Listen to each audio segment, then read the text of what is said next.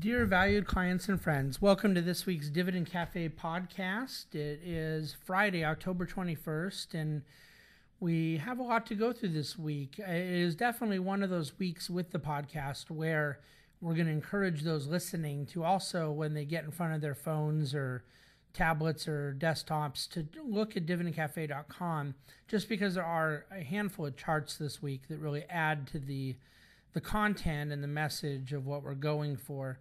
But along the way, let's just kind of get into our normal vocal delivery, and we'll encourage you to look at the website later. First and foremost, we want to talk about earnings season that has kicked off here. Q3 results being presented from most companies in the S&P 500 over the next several weeks. Only 90 have released so far.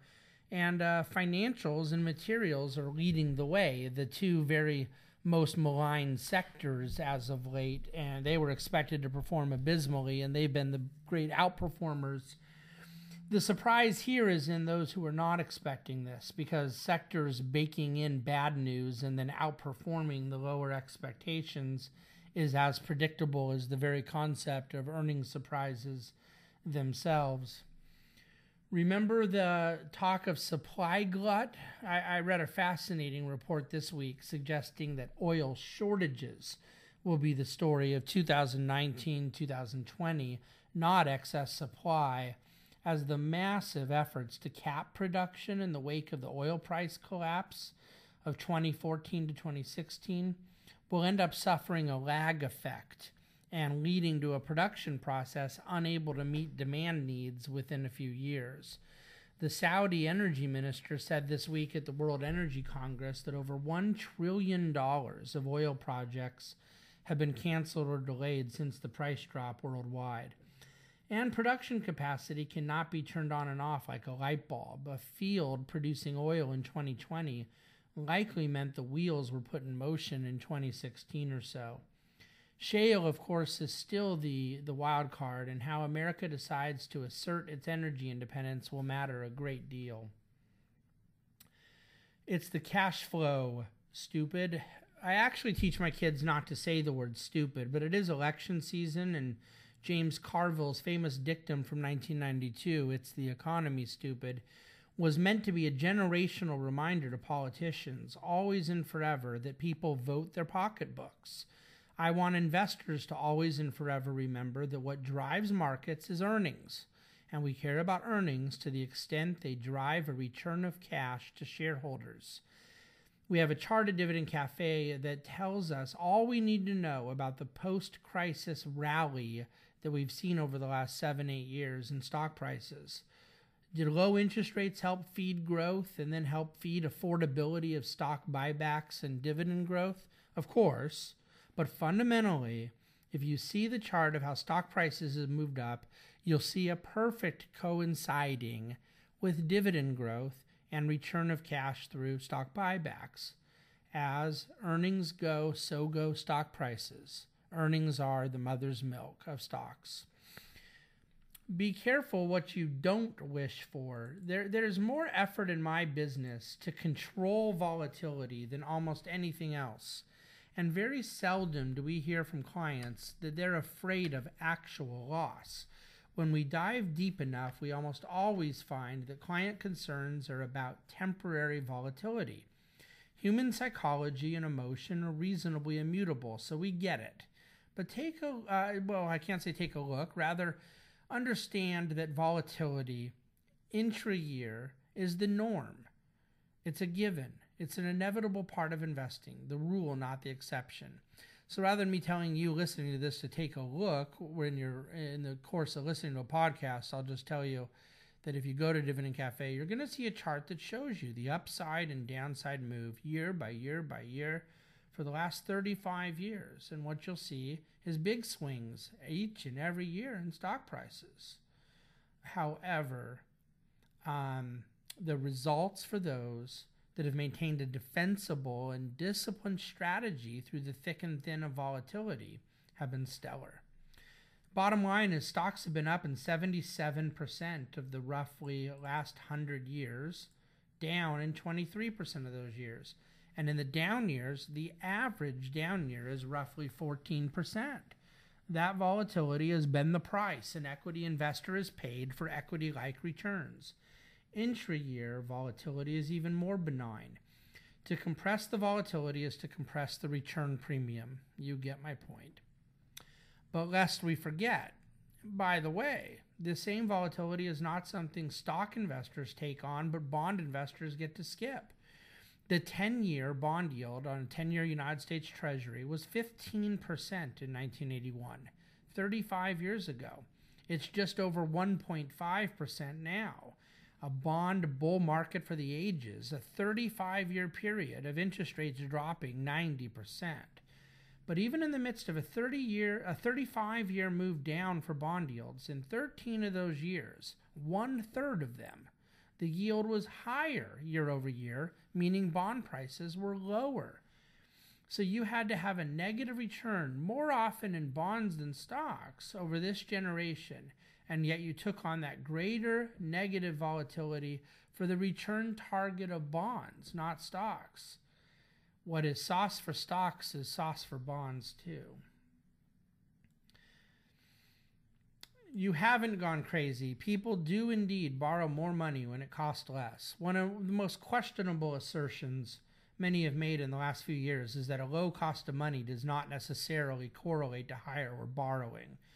It's not only a bit silly intuitively, but empirically as well. We have a chart at Dividend Cafe showing how the lower interest rates at which debt was available translated into an increase in total debt levels, even as the expense of the interest did not grow so dramatically, because of the lower rates, obviously.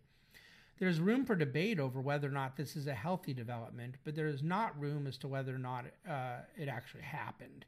Debt levels are higher, and with it, to a less modest degree, the money being spent on interest expense. One of the big themes entering 2016 for us at the Bahnsen Group was old tech names where there was a value in their price and dividend growth being a better play than new tech, where despite the hipness of the names, high valuations had run amok. Please check out our written commentary this week for a chart showing exactly how that has played out. I'm going to spare you the details of our kind of deeper dive that we do on the website regarding the weakness of the dollar relative to the yen this year.